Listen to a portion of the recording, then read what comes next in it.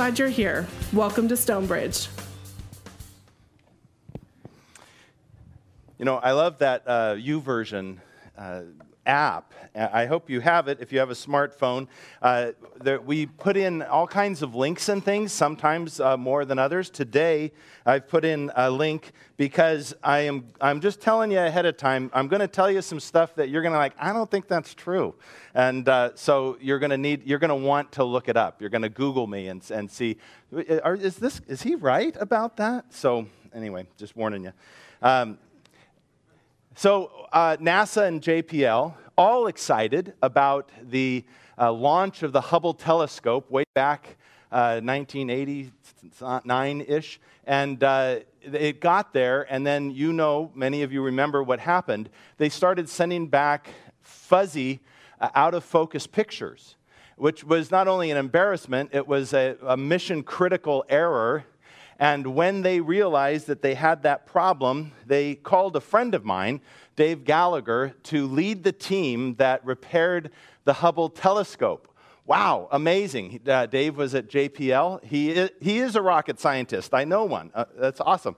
And that one, it did take a rocket scientist to fix that. 1993, they sent up astronauts. Dave was at Cape Canaveral and led the team there. And so here's a picture of the astronauts repairing the Hubble telescope there with the space shuttle. And it was amazing what happened. I mean, they basically put a pair of glasses on the mirror there, but the transformation was amazing. Here's a picture of a before and after shot of Galaxy M100. What a difference, right? I mean, it went from failure to one of the most amazing things in human creation. Technology. So my point in bringing all of this up, though, is that after the astronauts landed, Dave Gallagher was at a point where he had to say, now what? I mean, he was really very new in his career there at JPL, and he's already repaired the Hubble. I mean, where do you go from there? And the thing about JPL is they are project-based, and so when a project finishes, literally, you have to apply for another job. You have worked yourself out of a job, and all the PhDs and the scientists all start looking for more projects. And don't worry about Dave. He's done fine. Now it's 26 years later. He's number 3 at JPL, so he's doing great. But he did face that moment where he had this new beginning, a fresh start. And we're talking about fresh starts last week, this week, and next week. And most of us never face a fresh start like that one, but we all have them, whether they are a new job or we move to a new town, something happens to us exciting and wonderful that sends us into a new beginning, a fresh start. Maybe our tour of duty is up with the military, or we go to college, or we graduate from college. And then there's other kinds of new beginnings as well, and we are familiar with those. Medical conditions that change our lives and those we love. The loss of a job, a divorce, the death of a spouse. You would think we would get used to this whole thing about fresh starts, because they happen all the time, over and over again. If you're not facing one right now, you have recently, or you will. So it's good to think about what do we do? Where does God get involved in our new beginnings, our fresh starts? And the Bible is actually good at this. It traces the lives of lots of different kinds of people, good people and bad, successes and failures, all kinds of people, and how they respond to change in their life, and believers and non-believers. And it's good for us because we get to see how other people respond, how God responds in their lives, and how we can apply that to our own lives. And it might be a surprise to some people who aren't familiar with the Bible that there's a book called the Book of Lamentations. Why would you put something like that in? I mean, if we had a book for sale in the world right now called the Book of Weeping and Sadness, not a bestseller. Who would buy that? But here it is in the Bible, the book of Lamentations. And we're grateful that it is, because if the Bible wasn't honest about things like this, how can we trust it for the other things? But it does. It talks about the challenges that humans face. And so we're going to take a look at the book of Lamentations, chapter 3. It gives us direction for our lives when we're facing these fresh starts. And the first thing we can do to start fresh is to trust what's true. Trust what's true. Let me just read a couple verses 22 to 24. It says, "The faithful love of the Lord never ends. His mercies never cease. Great is his faithfulness. His mercies begin afresh every morning. I say to myself, the Lord is my inheritance. Therefore, I will hope in him." Let me just pray for us. Lord, we ask that you would use your word to speak to our hearts. All of us know the excitement and the challenges of starting something new. And we pray that you would speak to us through your word. In Jesus' name, amen. So it's hard to know what's true and what's not true today. I mean, it's in the meat, right? It's a thing in America that people are trying to tell us that's not true. That's you know what I'm talking about. There are things that we have known to be true in our lives, all our lives, that I'm going to tell you are not true. I have 5. So, for instance, here's something we've always believed. You only use 10% of our brains. How many have heard that? Yeah, not true. Our brains are cranking 100%. I mean, just to keep us upright and talking, it takes a lot. So it says our brains are going at 100% capacity most of the time. Scientific American said that, not me. So there you go. That's something that we often think. How about this one? Swimming after eating will give you cramps, right? Not true. I don't know why. You would think your parents would be like, yeah, get in the pool, go for a swim, get out of here. No, they said, no, stick around with us more. It's not true. We have enough blood to keep all of our body parts functioning after a big meal. So, and that's the Mayo Clinic. Here's one. Cracking knuckles causes arthritis. You got there. Okay, see, some of us, we were taught, our parents taught us that.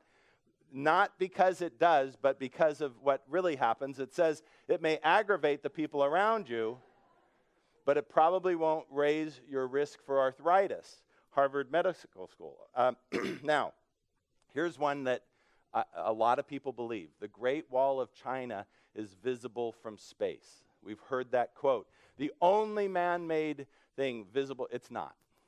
It's not. Now, it says cameras on the International Space Station can zoom in, but an astronaut cannot just see it from space. And I didn't say that. NASA said that. So, okay, so those, some of you might be like, I can't believe my mom taught me that. Okay, but none of them are going to get you like this one, all right? We have been taught sugar makes kids hyper. And you're like, oh, don't even try to tell me that that's not true.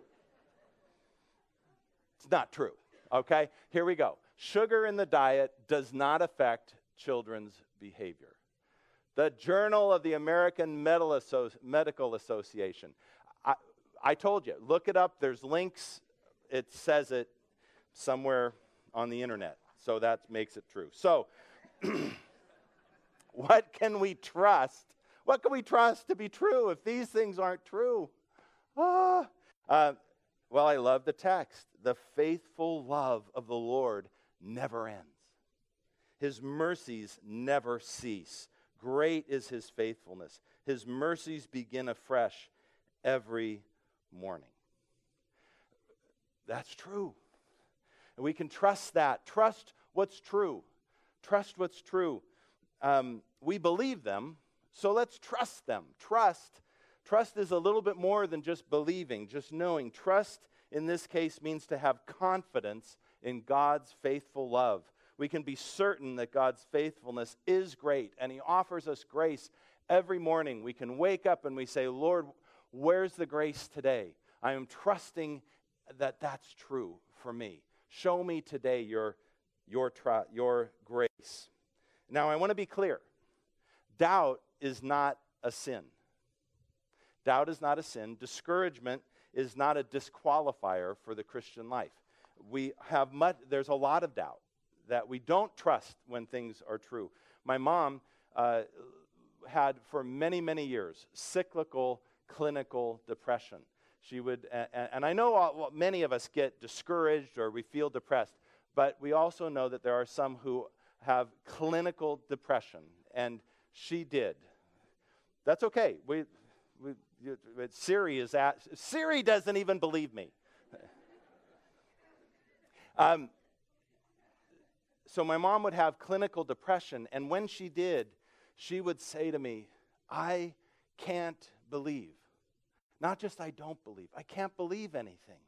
This is from a woman who spent her life as a faithful Christian, who prayed every day for her whole family, who loved God, who loved Jesus, and yet there, in certain seasons of her life, she said, I can't believe. I don't believe. She feared what it meant for her soul when she couldn't even read the Bible, much less anything else. And she was afraid because she said, well, I can't believe. And in those times, I would look her in the eye and I would take her by the hands and I said, Mom, it's okay. I believe for you. Your children and your grandchildren and your faith community believe for you. You may not believe in Jesus today, but Jesus believes in you. There are times when we can't trust what's true.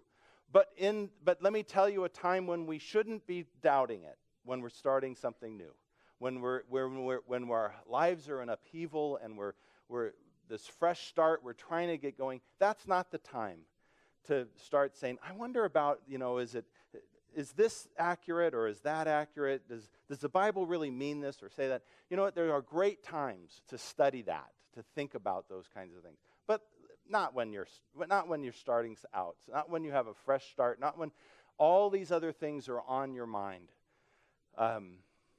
Doubt is not a sin. Discouragement is not a disqualifier. But as we begin these fresh starts, a good thing to do, trust what's true. You've believed it all your life. Hold on to it. And so this week, I have a next step for you. This week, make a short list of things you know are true. You know are true, that you can trust. I want to encourage you. Don't just write down all the things you know are doctrines that we believe. No. The things that you know are true. There might only be a handful. That's okay. But just write them down and hold on to them. Now, one thing about my mom when she was in depression that the Bible actually says we ought to do, that we ought to focus on, it comes out of Lamentations. It's our second point as we begin new, fresh starts. Second thing is admit what's awful. Admit what's awful. Listen to what comes after that part about God's faithfulness. I mean, we hear that we listen to all the good language about faithfulness and grace and mercies every morning. But listen to what the writer of Lamentations goes on to say. Let them sit alone in silence beneath the Lord's demands. Let them lie face down in the dust, for there may be hope at last. Let them turn the other cheek to those who strike them and accept the insults of their enemies. For no one is abandoned by the Lord forever. Though he brings grief, he also shows compassion because of the greatness of his unfailing love. For he does not enjoy hurting people or causing them to sorrow. I wish none of us ever felt so down that we would lie face down on the floor. But we have. But we do. And if Scripture didn't admit it, then how could we trust it for the good stuff? If it didn't admit the bad, the awful, but the Scripture is clear about it. And as hard as it is sometimes to believe in the mercies and faithfulness of God, how much harder would it be if it didn't admit it? I mean, there are churches that say, don't ever talk about the negative. Don't, keep a happy face. Well, the people in the Bible didn't. They talked about it. And Scripture acknowledges that people feel abandoned by God. When it says, for no one is abandoned by the Lord forever. So clearly people do feel that. And Scripture recognizes that there is grief. People hurt and experience sorrows. Scripture also proclaims that God shows compassion because of the greatness of His unfailing love. He admits it. We ought to as well. Maybe it'd be good to admit it to someone else, that this is really awful. Scripture admits what's awful, and so can we. It's there, and it's awful, whether we admit it or not. And admitting it is our first step towards letting go of it. Peter, one of Jesus' followers, lived with him, saw him at his heights and at his darkest moments, writes this in 1 Peter 5:7, cast all your anxiety on Jesus because He cares for you. Peter knew. We can put it on Jesus. We can tell Him what's hard in our life. So here's the next step. What is one thing that challenges you right now? What's one thing that's hard for you right now? Maybe that's awful. Name it and ask God to show you where His compassion and unfailing love are in that challenge. God, you said that you have unfailing love for me. Where is it? This is my situation. Where's your unfailing love? Where's your compassion in this situation of my life? It's good to trust what's true and to admit what's awful. And gratefully, the God of Scripture and the book of Lamentations, they don't just leave us there. They give us one more thing. There are new beginnings, there are fresh starts, and we start fresh as we depend on what's forever. There are some things that are forever, that never change. There's an important difference between knowing that and depending on it. Depend on what's forever. There's some things, we will quote it, but we don't necessarily count on it. Listen to verses 25 through 27. The Lord is good to those who depend on Him, to those who search for Him, so it is good to wait quietly for salvation from the Lord. And it is good for people to submit at an early age to the yoke of His discipline. Now, in that little bit of text, there are three words we almost never use. We don't like in American culture today. Three words: depend, wait, and submit. Ugh, they don't even sound good. I mean, those three go against our culture and against our personal experience. No one has to depend on anyone. And we know that in California particularly. We don't want to have to depend on buses showing up on time or carpooling to work with others, so we all drive ourselves. And so here's an interesting fact. In Los Angeles, on an average day, 780,000 people carpool, which is good. That's a lot. 780,000 out of 7,780,000 drivers in Los Angeles. So 7 million of us, no, we can't depend on it. We're taking ourselves. That carpool lane is for somebody else. So we don't like depending on any money, and waiting, forget about it. We don't want to wait. So I was talking to someone recently, and they said, have you read this book? It was a bestseller. I don't remember what it was.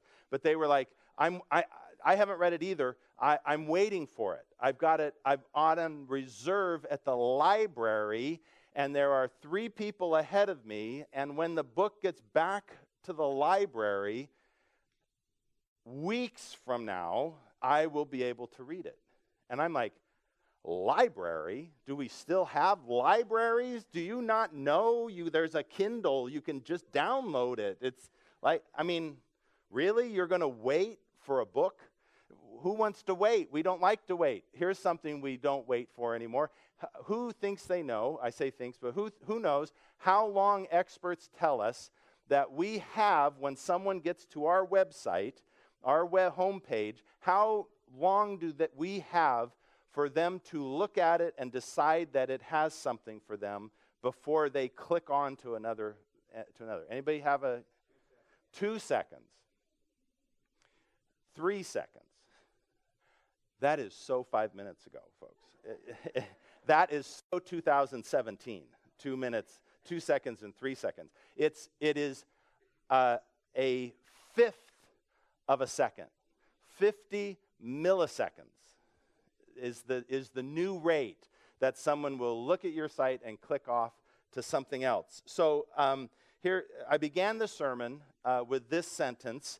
I said, a friend of mine led the team that repaired the Hubble Space Telescope. A friend of mine led the team that repaired the Space Hubble Telescope. Do you know how long 50 milliseconds is? It's this. That's it. That's a 50 milliseconds. And that's how much time. We don't want to wait. We don't want to wait for anything. And as much as we don't like to depend on others and we don't like to wait, we seriously don't want to submit. Who wants to submit to anybody? Who wants to read any of the scriptures that talk about submission? But I'll tell you something about depend, wait, and submit. These are obedience words. We learn to obey God. See, what we often end up feeling in our feel-good culture is that we are partners with God. God and me, together. Bros, Jesus is my bro. We're not partners with God. As good as that may sound, it's incorrect. God doesn't offer to be our partner. He never has, and he never will. We are children of God and followers of Jesus. He who is in us is greater than he who is in the world. We can do all things through Christ who strengthens us, but we're not partners. We are God's workmanship, created in Christ to do good works. We are a new creation. The old has passed away. Behold, all things have become new. We are joint heirs and more than conquerors, but we're not partners. Our bodies are the temple of the Holy Spirit. We are part of a chosen generation, a royal priesthood, a holy nation, purchased people, but not partners. We are redeemed and rescued from the domain of darkness. We are even called the light of the world, but not partners. Jesus said, if you love me, keep my commandments. Not, I recommend you keep my commandments. Not the 10 suggestions, right? If you love me, keep my commandments. The Christian life is a life of obedience, not partnership, a life of dependence, waiting, and submission. Ouch. Sometimes our new beginnings, sometimes our dead ends are God saying to us, I want to teach you more about dependence on me and waiting on me and submission to me. Listen again, and now with that idea of not being partners, listen to this text again. The Lord is good to those who depend on him, to those who search for him.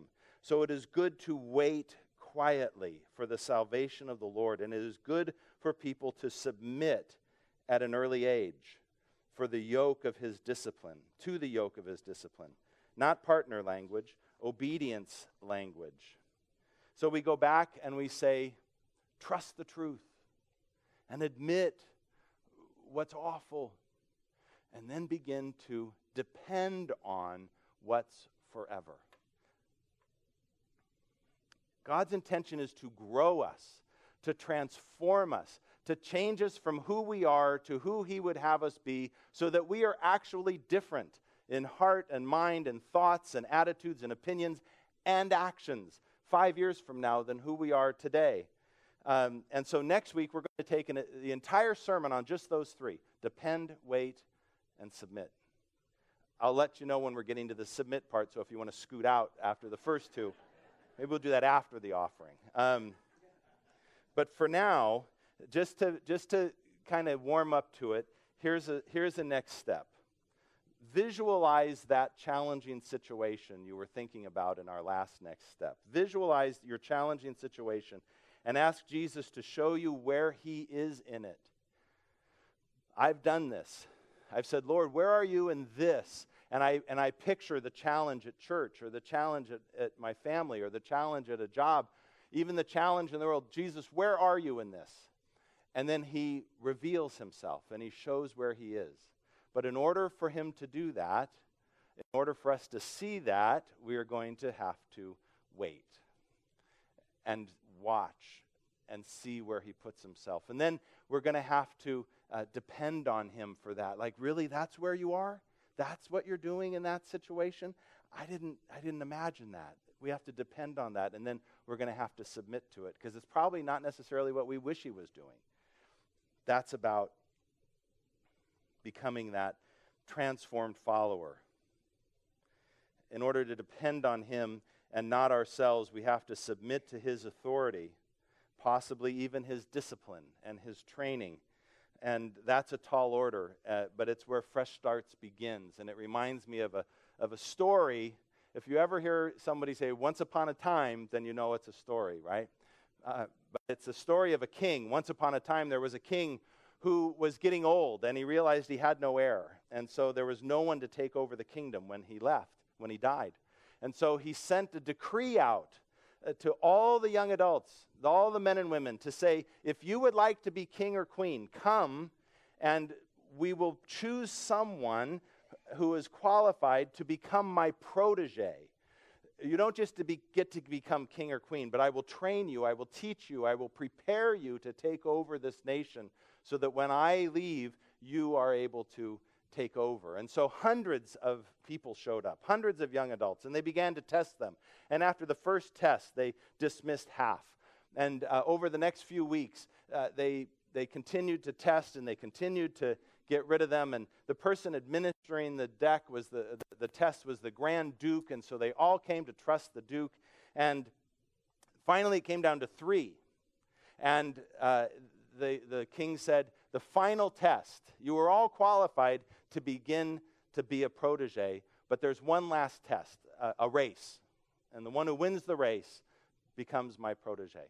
And they were all getting ready. And as they were getting ready, that Grand Duke, who they all trusted, came to each one of them separately and individually and said to each one of them, you have found favor in the eyes of the king. What you are to do is to not run until you see the king's nod. Just stay where you are until he gives you the nod. Okay, so they all heard that. And as they got down and they said, ready, set, go, the first person took off running as fast as they could.